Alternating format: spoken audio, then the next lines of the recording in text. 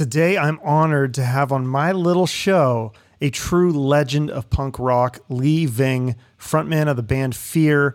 And he's got some great stories about starting out in the punk rock scene, becoming friends with John Belushi and their performance with Fear that got them banned on SNL.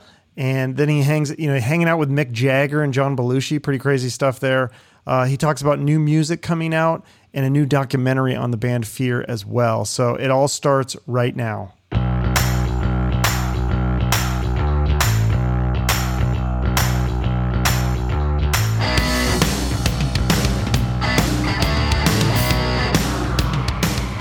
So yeah, like I said, I learned a lot about you. Some interesting stuff that I think maybe even some of your hardcore fans don't know. Like, explain the story. You almost went to Yale. Is that right? I was in process for that, and they had their own program for completing that process and gaining my entrance to the freshman year at Yale, and at the time it was the Vietnam War was raging, and in as much as they wanted, there was a program they wanted to put in place that wasn't capable of I wasn't able to hang around without being matriculated, without getting drafted. So I enlisted, and as that process took place for my there was a capability of enlisting. I think I let the draft thing take its course because it was shorter, and so then wound up after my after that was over, when I was honorably discharged, the idea of that going to Yale had dissipated somewhat in my brain, wanting to do music, and so got my way back to Philadelphia and became lead singer in Sweet State and Chain, a blues band with this guy, Danny Starobin, who was the guitar player. And we had a good course in Philadelphia, playing the Electric Factory opening for everybody that came through, the Chambers Brothers, etc. And then moved to New York, joined a band called Daybreak, met my future wife-to-be. Before there was a Daybreak album, I hightailed it to Los Angeles and began to look around. Found myself a place in a local band as the lead singer, and started writing and stayed in the more of a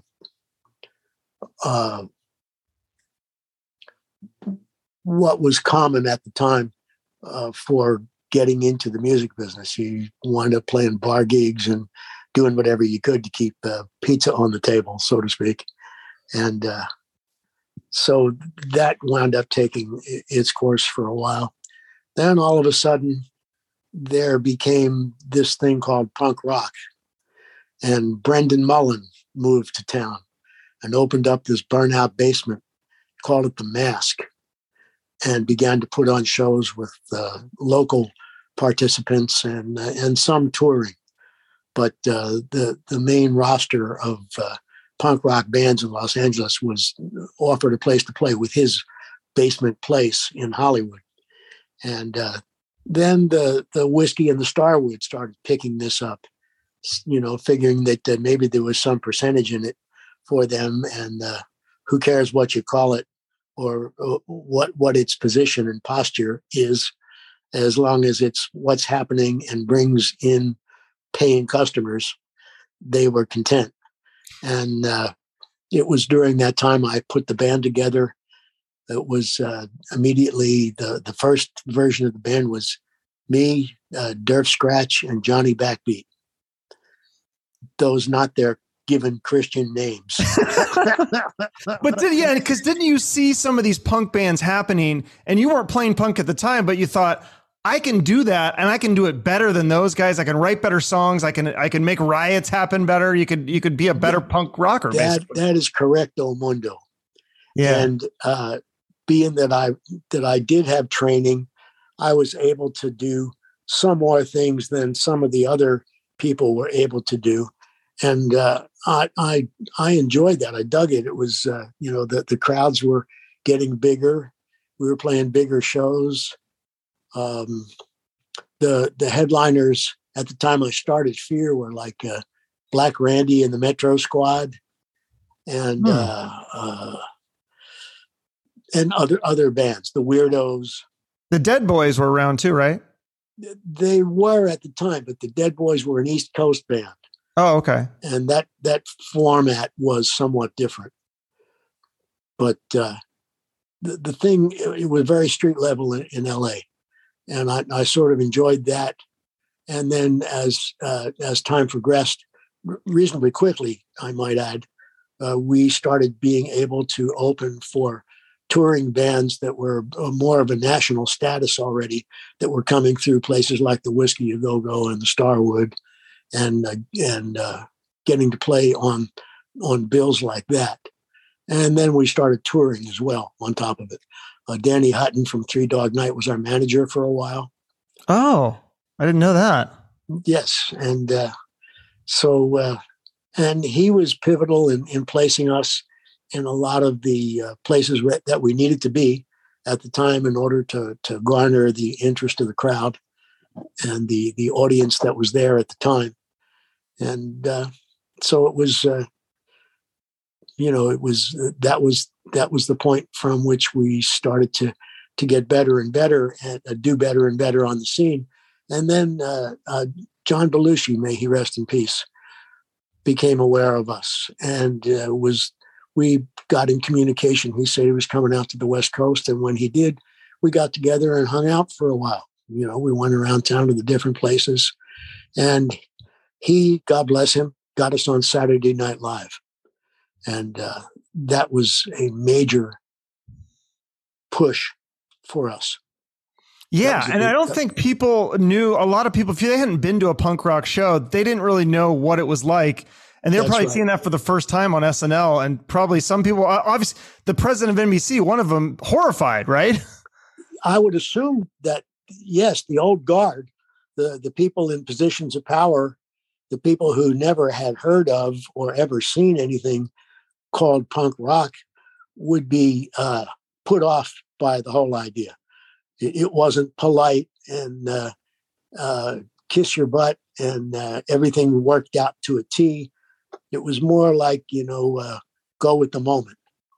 And so we liked that. And we got on Saturday Night Live and brought that ethic, if you will, with us. And I thought the show went great. And in the musical guests played two musical sequences. Being that our songs were shorter, we got to play two songs in each sequence. And in the second sequence, the kids came up on the stage, as they were in the habit of doing. Saturday Night Live was not used to that. And they went to stock footage during one of the most rambunctious portions of that second offering from us. And it served our purposes perfectly, created the exact feeling that a more authentic punk rock feeling than would have been the case had we just played and politely said, thank you, good night. And thanks to John for getting us on, and et cetera, et cetera. And John kind of did that on purpose, right? He kind of wanted it to absolutely. be kind of a disaster. I was not completely aware of what his status was with the Saturday Night Live, with all the Saturday Night Live people. and how he was getting along with the show at the time. I think he was very happy to have gotten us on where it was mayhem at the end of what we were doing, not organized, not a polite kissy face, thank you for having us kind of deal. And didn't somebody grab the mic? I think it was the singer Fugazi. Was he the one that said "fuck New York," or did he just say New York sucks? But somebody said "fuck New York" and it made it through. Yes, and the brass at Saturday Night Live were horrified. Hit the button for stock footage immediately, but they couldn't have known or realized that they were creating the perfect exit routine for our band to sign off and say goodnight rather than, politely say, well, thank you very much for having us, blah, blah, blah, blah, blah. To have gotten shut down that way with the audience on the stage at Saturday Night Live, excuse me, that's not what they were expecting, nor were they happy with that. No, I was. Yeah. I thought it was perfect. It was, it all fit all the format. Was that like a typical show back in those days? I mean, there's a pumpkin flying, there's people yelling at the you're yelling back at the audience. Like, yes, that's kind of how the shows were back then. The stage manager got hit in the chest with that pumpkin and it smashed all over him. And that kind of shit happened at all these shows. Cause like, explain to my audience, like what it was like in those late 70s, early 80s punk shows. Like it was chaos, right? It was crazy. Slam dancing.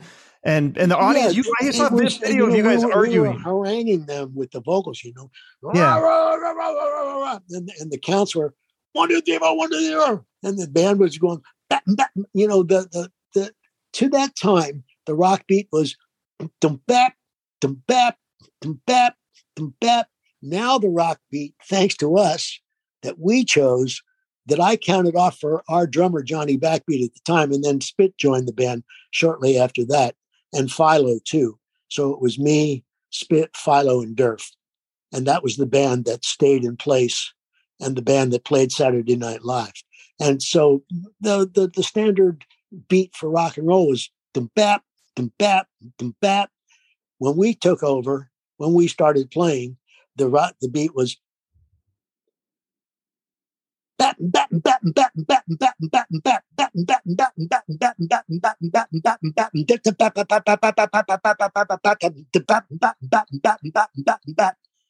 which was like twice the amount of beats. Yeah, it's a lot faster that you had been used to getting before. So you're getting more bang for your buck with Fear. And I would tell them that, you're hearing, you're getting way more notes here, man. You put this in the bank. Yeah. So obviously the music's faster. And what I also really love that I'm just now discovering more of Fear's music is the lyrics. The lyrics it's so refreshing even right now because it's so un-PC, but it's not that you guys did it because you hated people. You were equal opportunity offenders is what the term you used, right? That's what I said. That's how I described this. Yeah. And I was proud of that. And I wanted that to be what, we were not a kissy face. Here you are, band. Thank you very much, ladies and gentlemen. Good night. Thank you for having us. That was not the format whatsoever. But the format was more endearing to the audience. That's not the right word. The format was more, it drew the audience in and they became frenzied along with us. I was up on stage. I play guitar and was up on stage either with the guitar on or not and haranguing with my fist in the air. I don't care about you and do me some damage. And, all the songs that we had done that were to that point that I had written that were designed to cause chaos in the audience and in an enjoyable chaos, not something that was negative. It was negative only to the establishment because I felt they needed to be woken up. They were missing the point. Because the point was satire. Yes. Yeah. And the point was to be entertaining and to be funny. Yeah. And to do it in a different way. Not thank you very much, but do me some damage. That's a way of saying So what have we got for recreational activities here tonight, so to speak? Right. But so like, do some people get seriously mad though? Like, did you guys have, I mean, there must have been feminists back in the 70s and 80s. I mean, like the songs like The Mouth Don't Stop and stuff like, I mean, do they get pissed off or did they understand, oh, that's just punk. That's just what they do. Well, that's always the trouble today with women is the mouth don't stop. So in some corners, if we're giving women the raspberries, that would be entertaining to them and acceptable. It was, we would play all sides against each other to create the maximum amount of foment that we could possibly do at any given time. And so Saturday Night Live somehow fell right into place. And John was just smiling and tickled pink. He was just as happy as a bed bug. Maybe the negotiations between he and the Saturday Night Live staff, crew, and management weren't going quite so well at that point, or I don't know exactly, but he just he would look at the camera that night and just raise that one eyebrow and not say anything, right?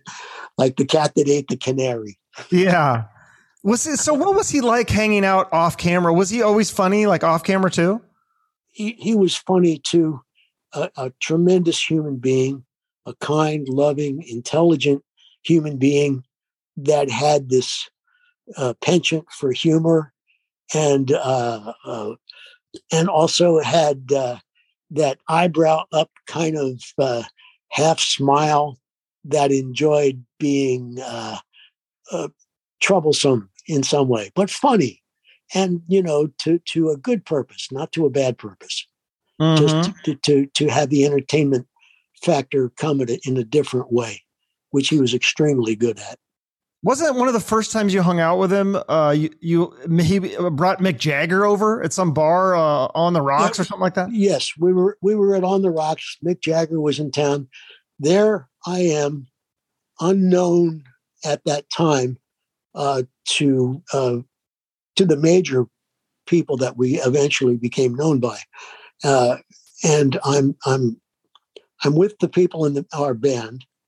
I'm with John Belushi, and now I'm also with Mick Jagger, who is rock and roll royalty if there ever was, and you would have had trouble finding someone more advanced in world renown and band history than he and his band.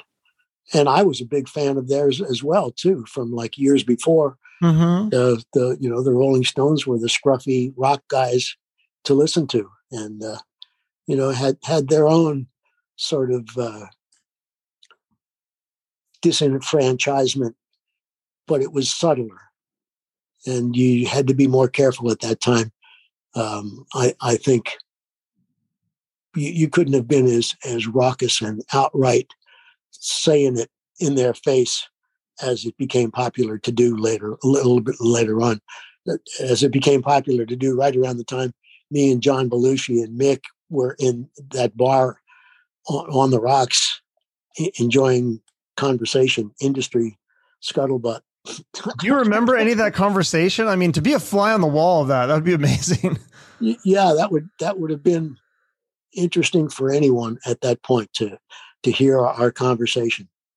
We were talking about trying to advance this punk rock thing, which had not been done by anybody except the Sex Pistols by that time. Yeah, and to have even improved upon that and gotten to where the Rolling Stones are, absolute rock royalty, was something we began to consider. I mean, after all, there we are with John Belushi and On the Rocks, hanging out with all these people, these people I just mentioned, the rock and roll royalty, and it did serve its purpose. It did that in addition to our Saturday Night Live performance, to put us out there way large. It was a huge, wonderful move. Absolutely. Well, and then you did shows with a Black Flag back in the late 70s, early 80s, right?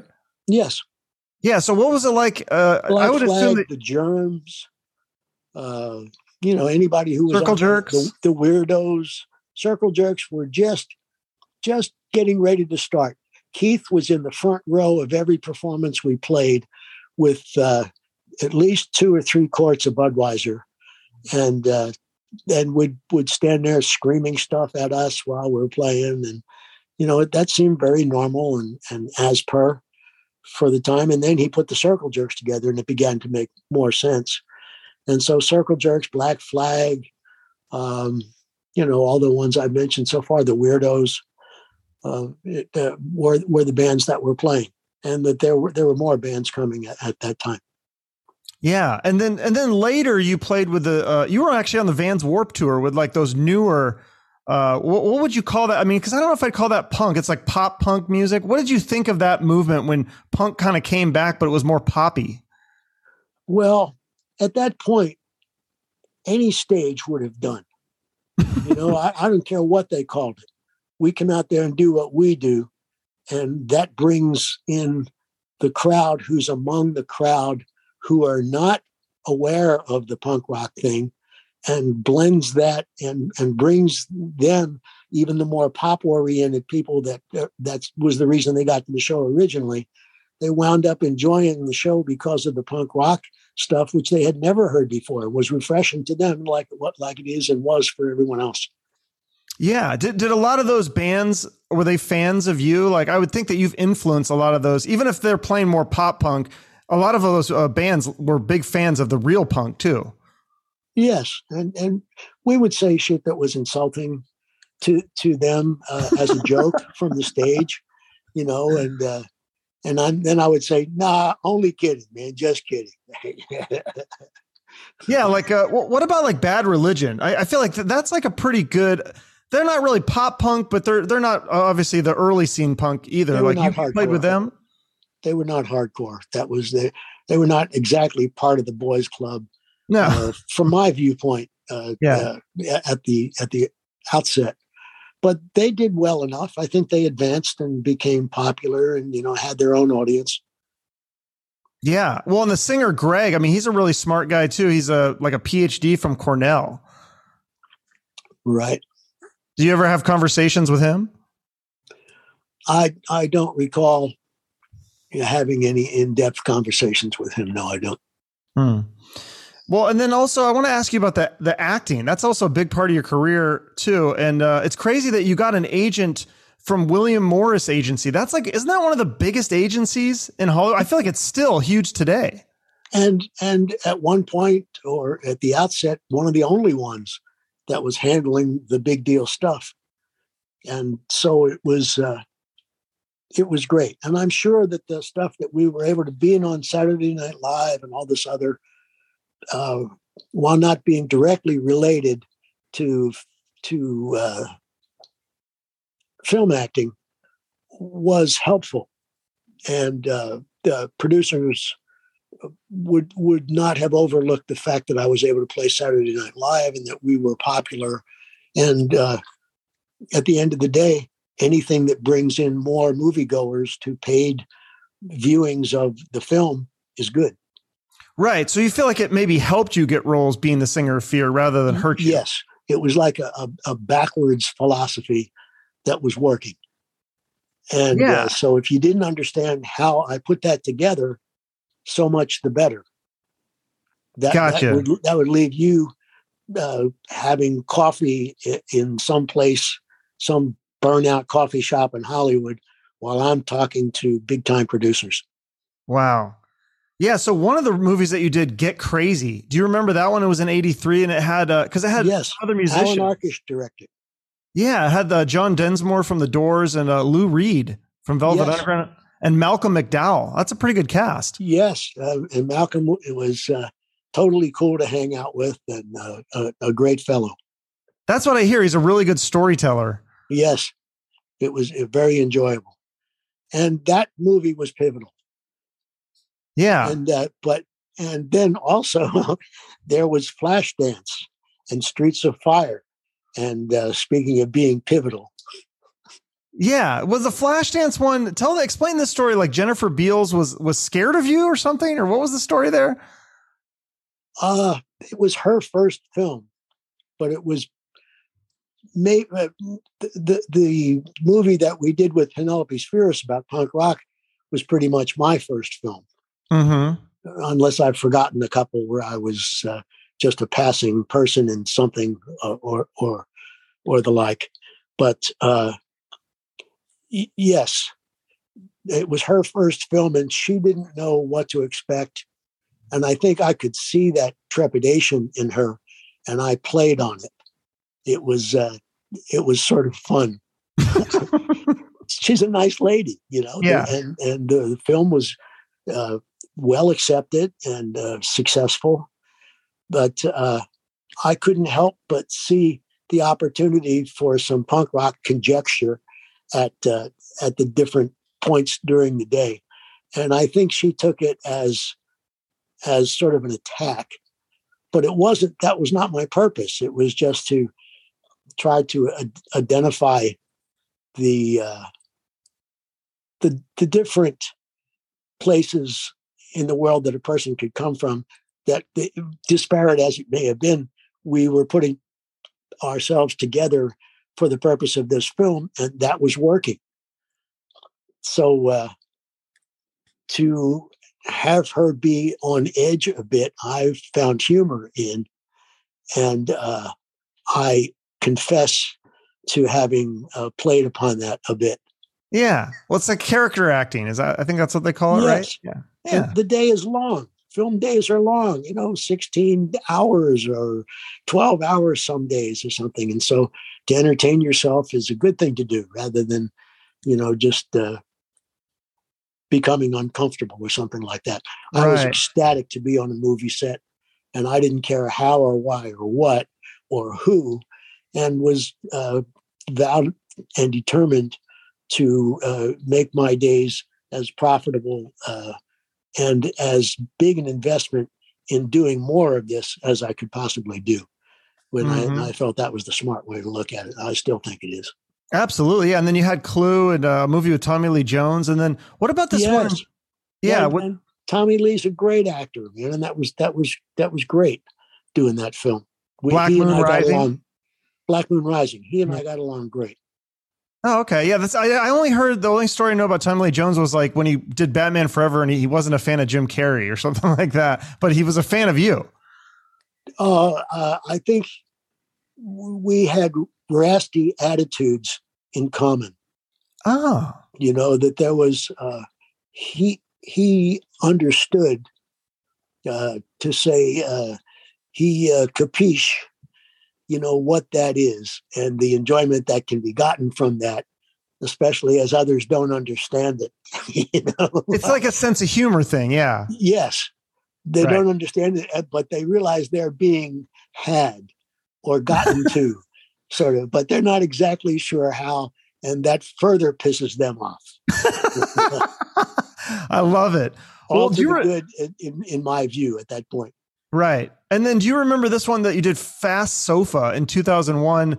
Because you worked with, or I don't know if you had any direct contact with him, but Crispin Glover. He's such an interesting guy. Is he a fan of you and your band, or is your band too mainstream? Because he's kind of an interesting guy. I recall the film. I think we got along well, and the both strange places that we had each come from sort of added to our camaraderie. Invited that some more, and yeah, that was very cool too. That's fun. Yeah, you have so many cool things. Do you have any upcoming acting roles or anything like that? Any movies coming out? Not that I've signed on the bottom line to yet, but I'm always talking to somebody or another about something having to do with that, and I'm still very interested in it. Mm-hmm. As you get older and all that stuff, you can move through the different parts that are that come up in things that play right into your pocket. Right. And, I'd like to keep it on that level as we go here, and while I'm still singing these beautiful melodic love songs to people from the stage. The big time producers are always welcome to submit any things that they have in mind that might work out. Absolutely. Yeah. Well, so tell me about, you have a new album. It's coming out, or it's not out yet, but is it a, did I hear it was a double album or triple album or something? Yes, there's a triple album coming out. The rights to the Fear record, Fear the Record. That's funny. It's the Fear record, but it's also Fear the Record. Have reverted to us from Warner Brothers. We have received that back into the family fold. It is now owned by us. Oh, nice. We are reissuing Fear the Record with a 3 LP, 3 CD box set. Pre-orders on May 16th, which will be the 40th anniversary of the original release. Box sets will be shipped in December. Ah, nice. That's good. Yeah. Cause like the you guys, is that the one you re-recorded because you didn't have the rights to it? No. Oh, this is the original record. Right. But isn't that the one you had? Is one of them like on Spotify, I think was like a re-record. Am I crazy? I'm not sure what exactly. Okay. But this is the original. So that's the good thing. Yeah. This is the one. Then there's, we're in production. I'm reading this from Robert. He made me a list of some things I wanted to tell you today. Oh, yes. And we're in production on a new album with Slash, Duff, and Shooter Jennings guesting. Will be a double album with 27 songs, many of which have never been heard, had not been released, but have been in the can for years. We're in the studio next week doing stuff with Shooter and with this new project. And we're in production of a feature-length documentary about fear. And the director is named Jason Zink. Yes. Okay. So lots of good stuff to look forward to. Awesome. Yes, sir. Yeah, absolutely. Well, I will put that in the notes and then with your website so people can click on that and then follow you. Are you on social media? I'm assuming you or the band is, right? Somewhere, Facebook or something? Yes. Yeah. I believe we are. Okay. So I'll put that in there. And then is there any charities that you've worked with or that you want to promote here at the end? I always end each episode with a charity of the guest choice. Yes. And which that's very important. And which exact ones they are, there may be a half a dozen, but I would dearly love to discuss them with you. And if there is some charity contribution that's being made by people that you have interviewed, I'd like to discuss that with you too. Yeah, I just like to promote, raise awareness for something if there's a cause that's near and dear to your heart. And then I'll just I can put the website in the show notes. So if anybody has extra money after, of course, they buy your box set, if they have a few leftover dollars, they can contribute it to a cause that is near and dear to your heart. Yes. And I see one that's on TV being advertised now, something that's a new charity cause. But I'll have to check it out again in order to mention it to you correctly. Okay. Yeah. Just you can have Robert email it to me or whatever. That's fine. Sure. Yeah. Okay. Thanks so much, Lee. Well done for you, man. Good for you for taking an opportunity to do something like that. When, many just ignore that. Yeah. There's needy folks in the world. And absolutely. Anything you can do to help them is a good thing. Yeah. And it's interesting, like that song, I Don't Care About You. You're not saying like, I don't, it's more like a commentary that people don't give a shit about these other people, which I thought was really cool. When I heard that, I was like, oh, that's so different than what I thought that song was about. Yes. It's not just blatantly complaining about my fellow human beings. It's about my fellow beings being more caring with language that's never been used to promote a message like that. And somehow it gets through. Yeah. Somehow people see it. That what exactly it was, I was trying to do by saying something brash and unfriendly as that, Right. when Well, the purpose was altogether different. yeah. Well, I think that's like part of rebelling against the system in punk rock is Amen. yeah, Put not something treating out there people like that they shit. don't understand and laugh at them for not understanding it. Exactly. Gets you to home plate in a big time way. When, Absolutely. in some cases that's deserved, not all, but you have to be careful and make sure you're promoting progress and Absolutely. improvement. Well, thanks so much, Lee. You're a legend. I appreciate you taking the time to do this. This is amazing. Yes, sir, man. Let's stay in touch. Okay, sounds good. When we sign off here, let's give each other a phone call every now and again, and stuff like that.